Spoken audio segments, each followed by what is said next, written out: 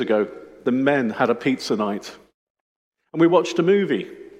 The movie was called Hacksaw Ridge.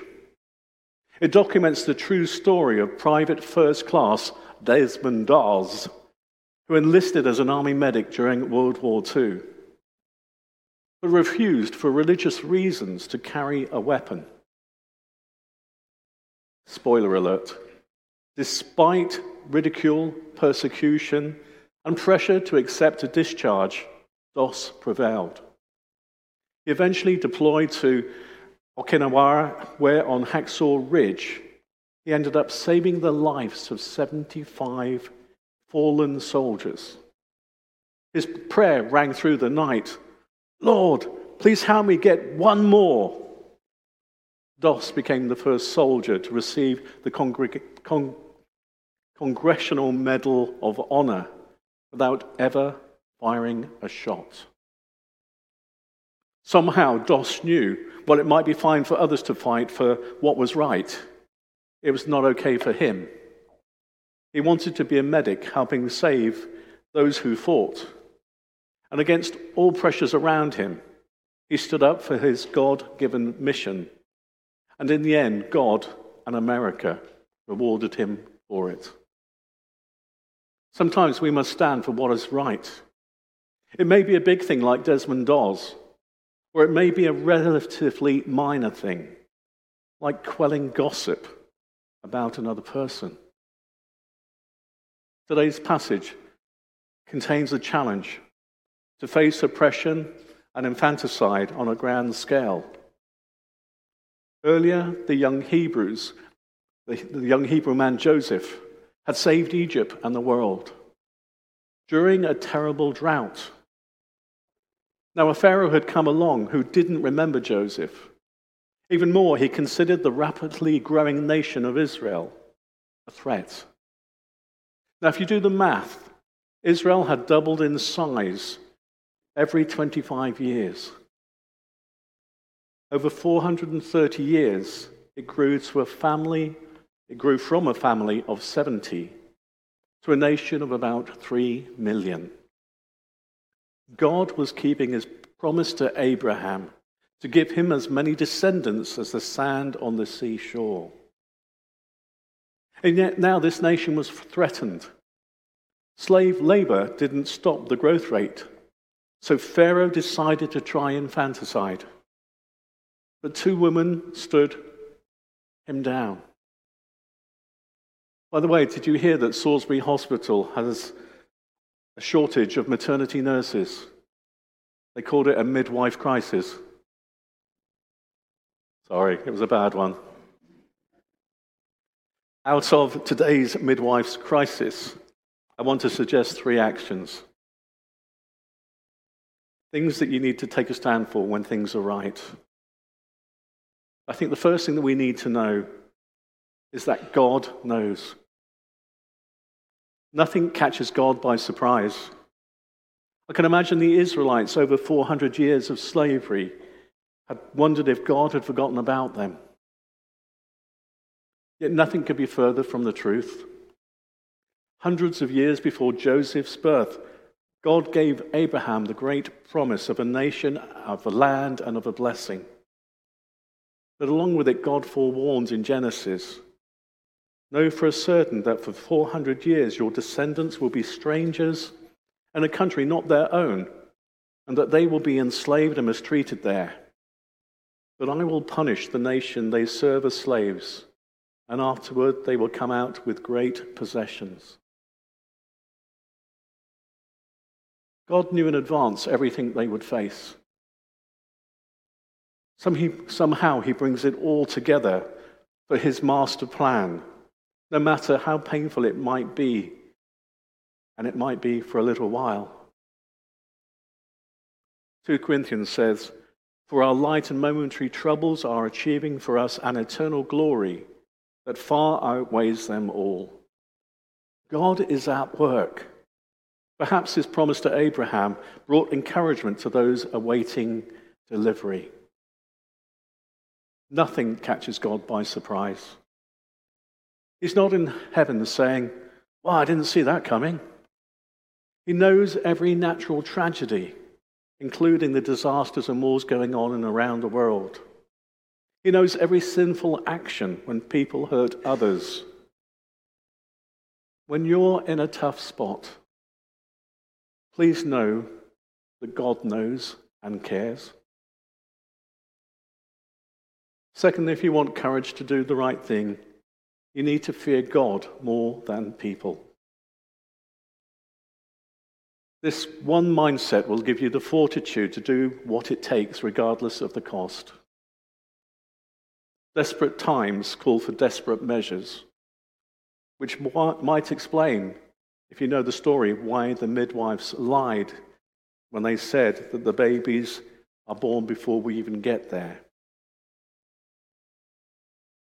I can only hope that I would act as courageously as they did. And I hope I would do the right thing to stand up against evil. I've always personally fought against injustice, as I'm sure many of you have. I hate the weaker person being picked on or bullied, or someone being shouted down simply because their opponent is quick-witted and quick-mouthed. Aged about 17, I took my then-girlfriend to Salisbury Fair. We stood between the paratroopers ride. Who knows the paratroopers? It's a bit like the big wheel. It's vertical, but then it goes on an angle with carriages that rotate on an angle of about 45 degrees. As it got faster and faster, a purse fell out of a girl's pocket, and it landed on top of a carousel nearby. A bunch of skinheads laughed, made their way towards the carousel, and the tallest grabbed the purse, took it, put it in his pocket, and ran off with his friends. Not ran off, walked off with his friends. Despite being outnumbered 6-1, I went after them. I felt this injustice within me. Eventually I caught up with them and I tapped on the tall one's shoulder, expecting to be punched in return. And like Moses, I stuttered. That's my girlfriend's purse, which it wasn't. Still expected to be punched. He looked at me and laughed and threw the purse at me. The girl hadn't even noticed the purse had dropped out of her pocket.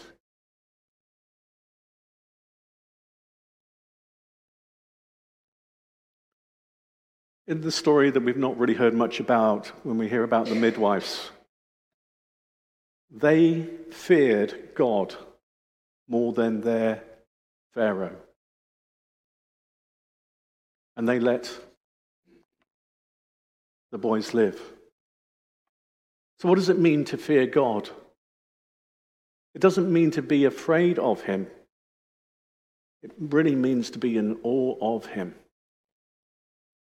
What if we cared more about what God thought than perhaps our neighbor or best friend?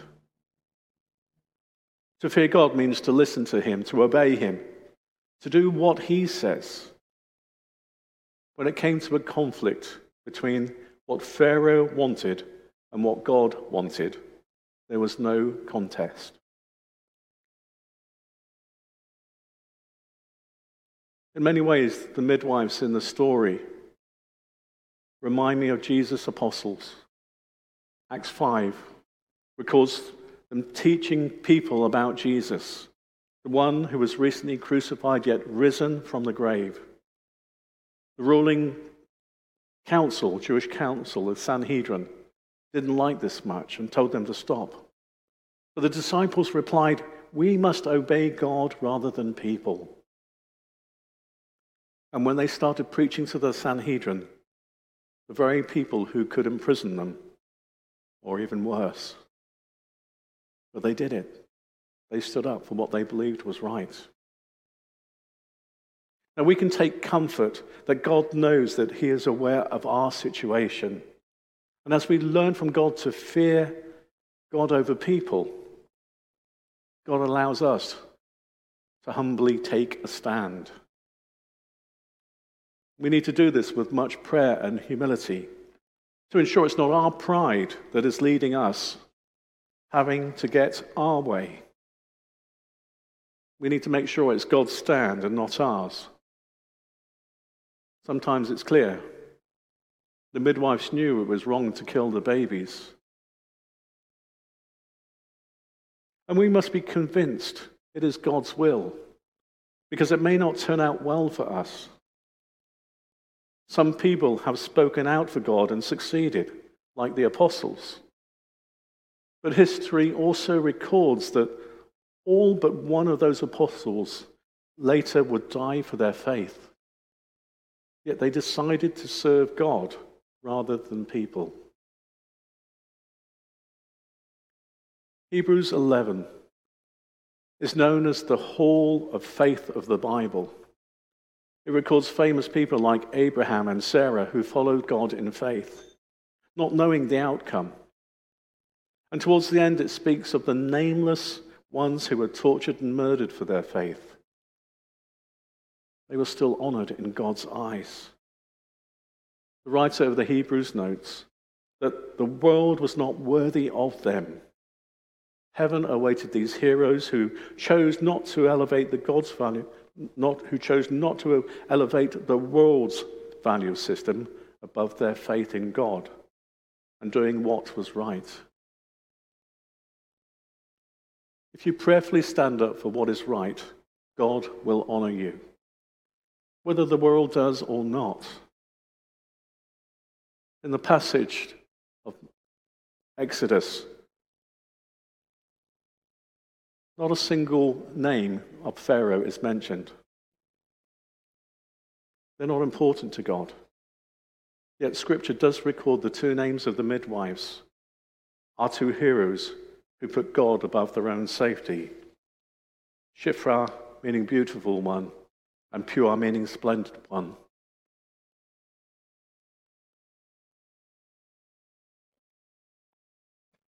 After the passage, the king commanded the Hebrews' babies be thrown into the Nile. Yet one enterprising mother ensured her baby was discovered in a floating basket by the king's daughter. Many of us may remember our childhood Sunday school lessons. The princess who found the baby was so enamored by him that she cared for him. And it came to be that the boy's mother would be invited to live in the palace and care for him as he grew up, secretly teaching him the true faith while he received all the best in the Egyptian education. God was at work behind the scenes through a little boy named Moses, who would someday bring about the long-awaited deliverance of the nation of Israel. So for a short time, let us look at Moses. Moses was not a natural leader. He didn't possess the strengths that the world requires of a leader. He lacked charisma and confidence. But neither did he covet leadership or aspire to greatness. We read in Numbers 12, he was very humble, more than anyone else in the face of the earth. Moses' people, the Israelites, had been living in Egypt since the time of Joseph. But a new king, bewildered by the many Hebrews living in his land, forced them into slavery and vowed to have all male Hebrew infants killed. Moses should have died, but his mother placed him in a basket in the river. Pharaoh's daughter was bathing, and discovering the basket, took pity on the baby and took Moses as her own son. It was she who named him, giving him an Egyptian name, meaning, I drew him from the water. So for 40 years, Moses spent his life as a member of the Egyptian royal family, receiving the elite training and education that accompanied his status. But still, he identified himself with his own people. One day, as we heard, he saw a Hebrew being beaten by an Egyptian. His anger flared, and he killed the Egyptian. Word got out, and Moses was forced to flee. Moses settled in Midian and spent the next 40 years of his life as a shepherd. He married a Midianite woman and gained knowledge about the land and nomadic life that would prove invaluable in his final years as a leader of the Israelite people. More of that over the next few weeks. But think about this. Having spent his first 40 years living as royalty, his life changed. He went from palace to pasture, from high society to sheep.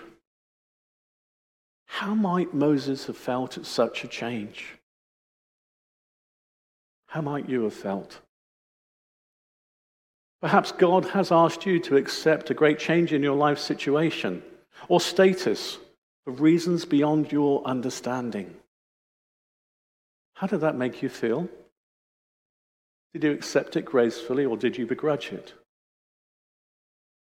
Moses, during his second 40 years, remained faithful and humble. Yet he lived with a temper which eventually erupted in disrespect to God. Yes, you could say he hated injustice and felt strongly about his fellow Hebrews, but his weakness was his anger. Is that something that you struggle with too? Do you lash out with words or actions? Is it something you need prayer for?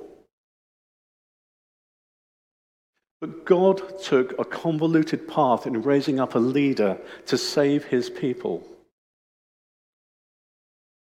Why did God not have Moses remain in Egypt and liberate the Hebrews directly from there?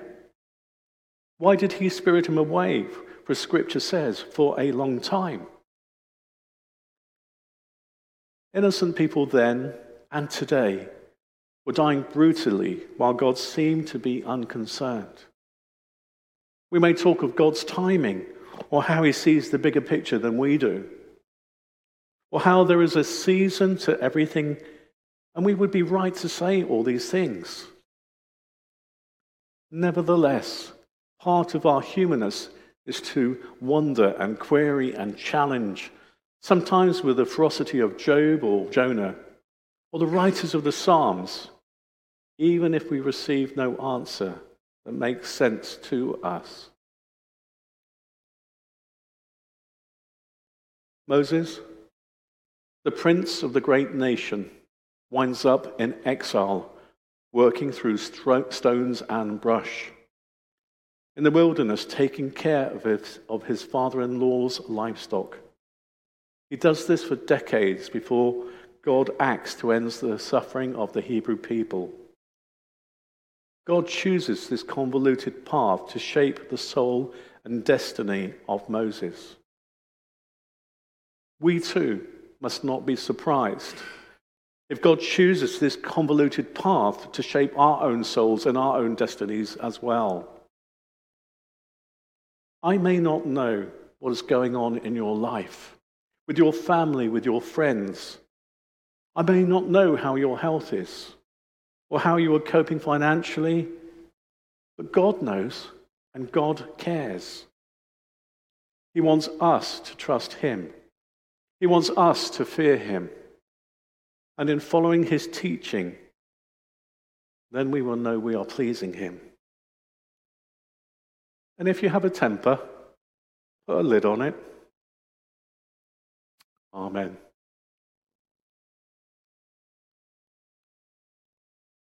Let us pray.